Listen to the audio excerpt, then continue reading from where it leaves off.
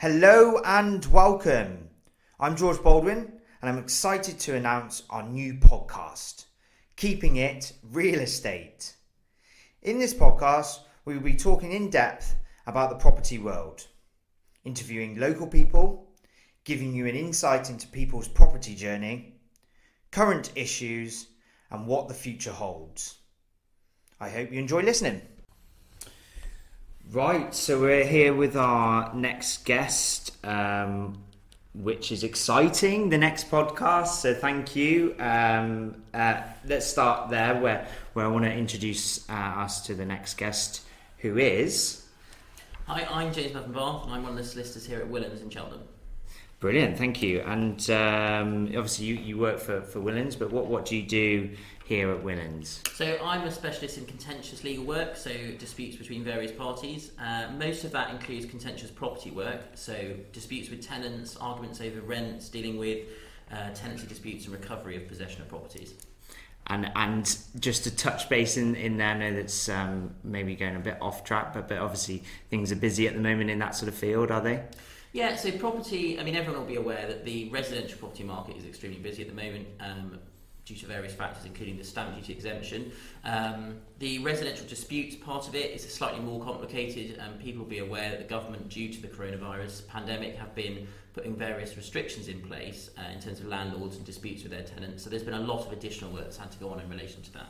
Yeah, no, I think... It's definitely had an encouragement factor. I think the stamp duty and everything that's changing, but we always have to be resilient, don't we? And sort of just go on with the job as it were. And you know, obviously you work for a very respected company here. But how long have you been here, may I ask? So I've been with Willans since September last year, and I've been in legal services since about 2015. Okay, thank you.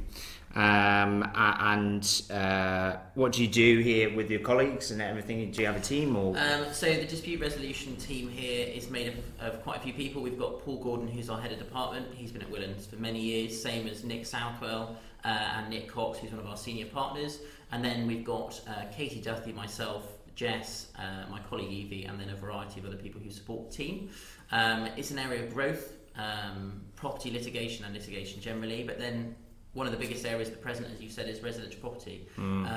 My colleagues in residential property are unbelievably busy, but the important thing in terms of that is that we focus on the sort of client journey, which is that at the end of the day, people are proceeding at pace at the moment because of the stamp duty exemption, and there's a real impact on them of not getting that over the line if they don't. So one of the things I'm really pleased to say is that we have a really good client satisfaction here at Willans, especially in residential property, and I know that's really difficult for us to do. Yeah, I think absolutely. It goes back to the sort of, we all need the people, don't we, to have that client relationship and the successes.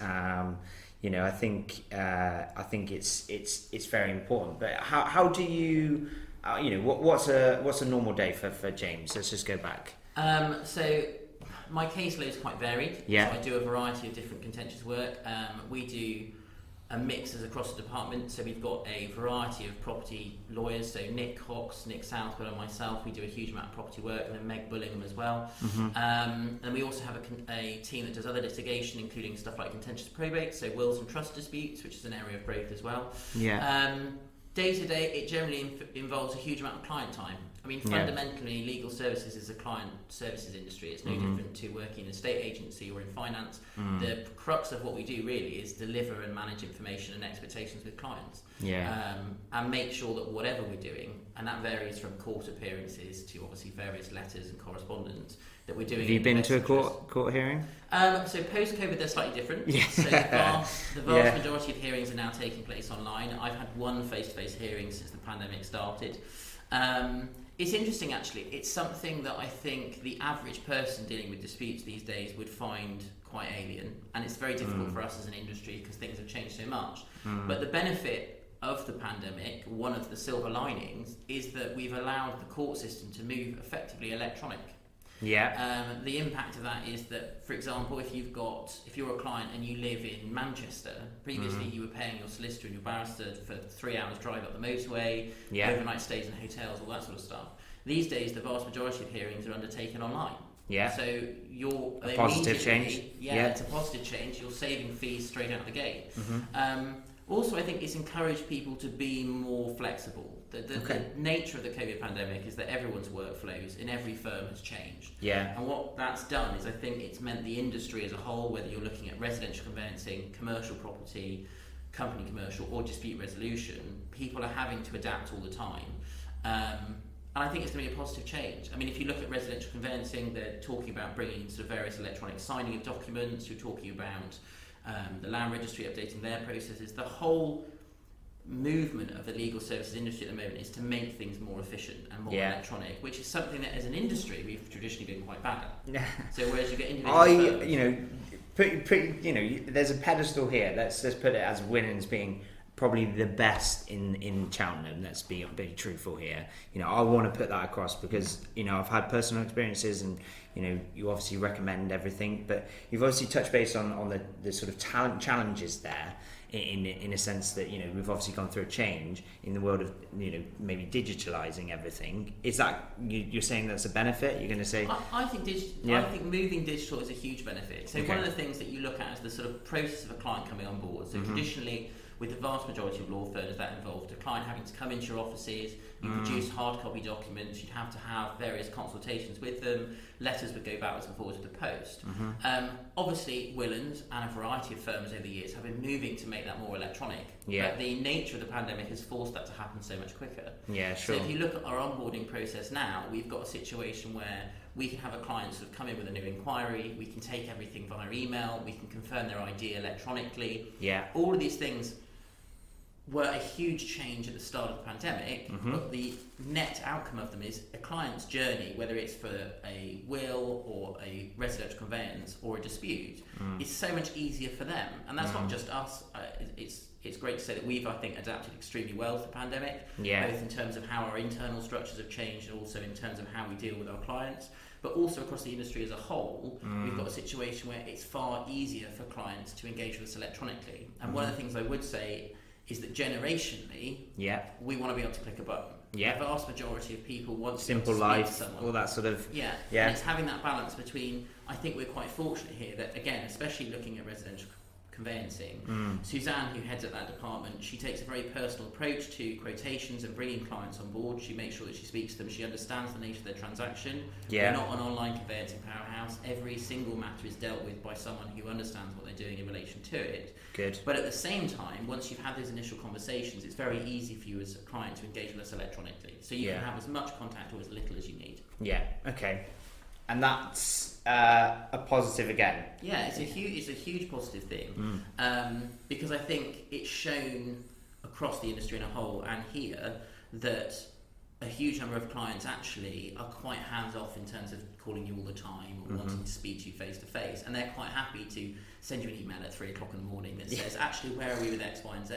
Who are those people emailing you at 3? Many people. Really? I think the nature... Slightly worrying. The nature of whether it's buying a house or dealing with a dispute is that these things do affect people. I mean, I can say, as someone who's going through a conveyance myself, you come up with the weirdest things where you'll be sat there one night and go, oh, I haven't asked that question. Yeah. And because everyone's so accessible now via email, it's very easy to sort of fire off an email and know that it's gone. And I think for peace of mind of clients, look, don't expect me to respond at 3 o'clock in the morning. I hope not. But at the same time, it's off their plate. They know that they've sent the email, someone will pick it up as soon as they can and they'll come back to them. And from the client's perspective, buying a house or being in a dispute over a property is hugely stressful. And at the end of the day, coming back to what I said before, we're a customer service industry. The crux of what we do as lawyers is making the client's journey from A to B, whatever those 2 points are, as easy as possible. Yeah, good. And hopefully that can continue because, easier life, simpler life may be coming into a fad, maybe, I don't know. Is that the sort of way you see things, just as a sort of life change that's sort of gone through the pandemic? Yeah, I think people have become more familiar with doing stuff in a way that's convenient to them. So what I mean by that is if you look at sort of post-COVID pandemic, we've got more people are shopping online, whether it's the high street or it's your sort of grocery shop, and people are doing all sorts of parts of their life, whether it's financial planning, buying a house, I mean, you've seen across the estate agency industry, so many people are now doing these virtual viewings. Yeah. They're using sort of 3D models and digital interactive floor plans. Those make a huge impact to a client. I mean, if you look at my examples, so with the we actually use that as a selling point now. Yeah. You know, a lot of people do. So sorry to interrupt. But I mean, the nature of my job is that my working hours make it very difficult to go and see a property during the normal working day. Yeah. The advantage of how you particularly and others in your industry have used the COVID pandemic to their advantage in terms of to progress their business is that I don't have to deal with that. I can go online, I can see an accurate floor plan, I can see comprehensive photographs. With quite a lot of properties you can see these sort of 3D walk around models, and it makes the experience much easier for someone who might be in a profession where it's very difficult for them to find time during a normal working day to go view a property. And I think that's a positive change. And continue to hopefully, you know, I've always had a vision, and this is a vision of mine, that we're going to get to maybe a stage, and this is way out there, that we're going to be seeing like hologram sort of images of properties come maybe through like a letterbox. I'm not too sure, and just like, this is just way out there kind of vision, and then the whole point of, like, you know, going online might be coming away, if that makes sense. So we'll all be doing things hologram sort of images.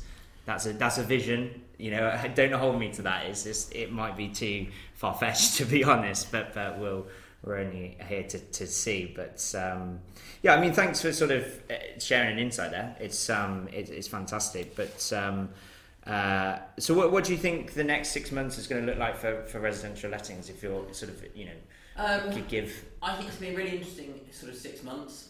So firstly, in terms of my perspective, my practice area, if we look at disputes, so tenants that haven't paid the rent, or landlords who are looking to increase their rent or sort of move around their property portfolio, they've been in a difficult period. Over the last sort of, I suppose, coming up to 18 months, you haven't really been able to do much as a landlord in terms of, if you've got residential properties and they've been let, you've been quite restricted about getting possession of those properties back. Those restrictions. You've obviously seen an increase then, have you, in that sort of? I actually think landlords get a really bad public image. I think if we look at the national press, generally the way that it's portrayed is that landlords are unsympathetic, that the first step in any dispute is for them to evict a tenant and stop paying the rent. I've worked in residential lettings from a contentious perspective for quite a long time, and I've dealt with numerous agents across the county and the wider area. I've dealt with repossessions in London as well. And what I would say is the vast majority of landlords actually try and resolve stuff amicably. So what we're expecting to see is that there will be a lot of landlords who will be entering into various arrangements with their tenants in terms of repayment of rent arrears when people have their financial situation change. But I also think there will be, unfortunately, some tenants who are in situations where they're in a property that isn't financially tenable for them, and the landlords will be looking to recover possession of those. I think the outcome of that, when all of those possessions come back onto the market, is that we will have more housing stock in the rental market available, which I think is a good thing. I think it is, because there's always particularly at the moment, there's a very strong demand for rental stock, and I think there's a lot of stock tied up. So I think for residential lettings, I think the next 6 months could be extremely busy. I would also agree, and I think equally as well, you know, if it's, you know, we need more stock, you know, maybe we look at it from a point of view that most investors usually buy investment properties because the yields sort of match up, so those sort of things can be more attractive to them.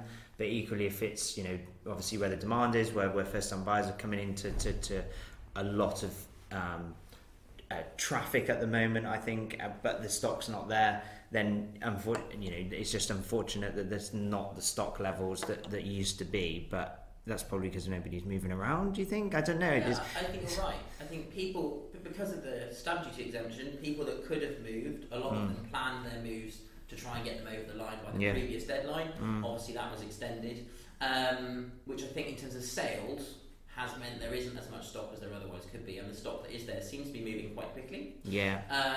The turn of that coin for investment landlords is their lower priced properties, which they may be buying as investments, so at the bottom of the market, which they then plan to rent out. There's less available, or they're coming on the market and going at a premium, which means there's less new stock coming on. Yeah. One of the things I think will be interesting is, as I said, that sort of when the housing stock that's currently tied up gets re-released into the market, I think we're going to see quite a lot of people in the residential lettings market start moving. And I think you'd agree that over the last sort of 6 to 12 months, the priority has been sales. Yeah. Because of the stamp duty. Yeah, definitely. There's no denying that. It has been a buyer's market. So you have to look at that from positives. All the time in property that there's people buying. That's great.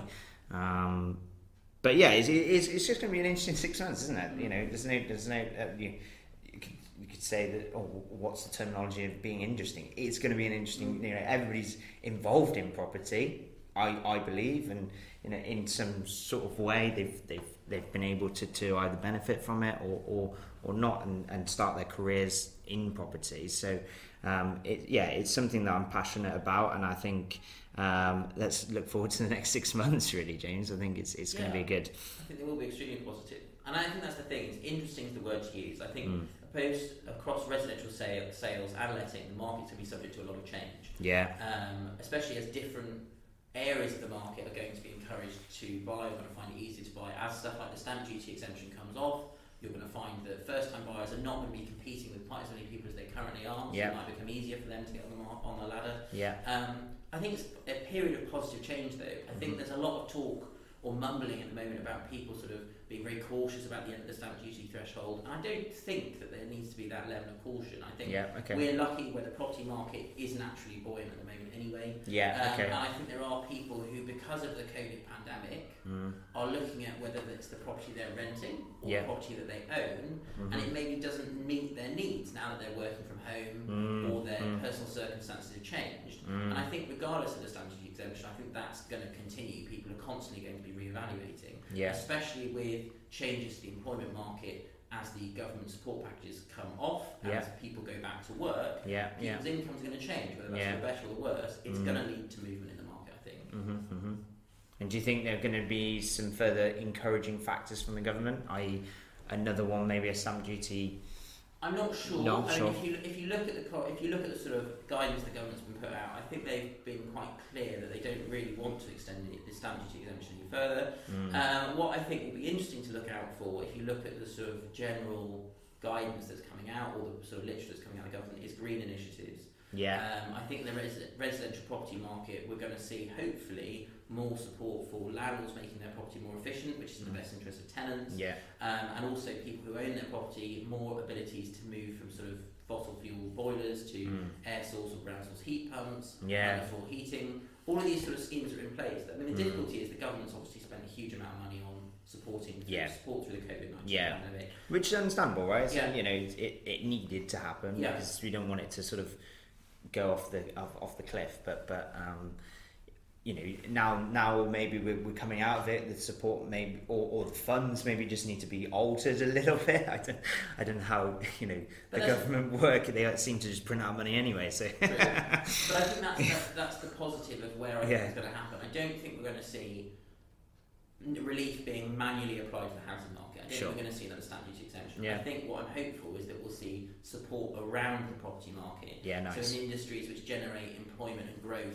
around property, whether that's home improvements or sort of green initiatives. And if you look at the previous scheme, if you look at the solar panel scheme that was run in the sort of late 2000s, that generated a huge amount of employment. Definitely. And obviously the feed-in tariff was then tiered down, but what it did is it generated an industry of solar power, residential solar power. So it'd be really interesting to see how that plays out. And you'll see with the government's published guidance, what they're trying to do with green initiatives, especially in terms of residential housing stock, there's got to be something in the pipeline to support landlords and property owners in making the housing more efficient, which is in everyone's best interest. Absolutely, I mean, there is talks of hydrogen. I don't know if that's the sort of the talk of everything that's going on, but hydrogen is the sort of next sustainable fuel, isn't it? That's coming into fashion. I hope that comes in sort of quite hopefully soon. I hope, but I mean, you've definitely given a good insight into the next 6 months in your sort of opinion. Okay, end of part 1. Some interesting thoughts there from James.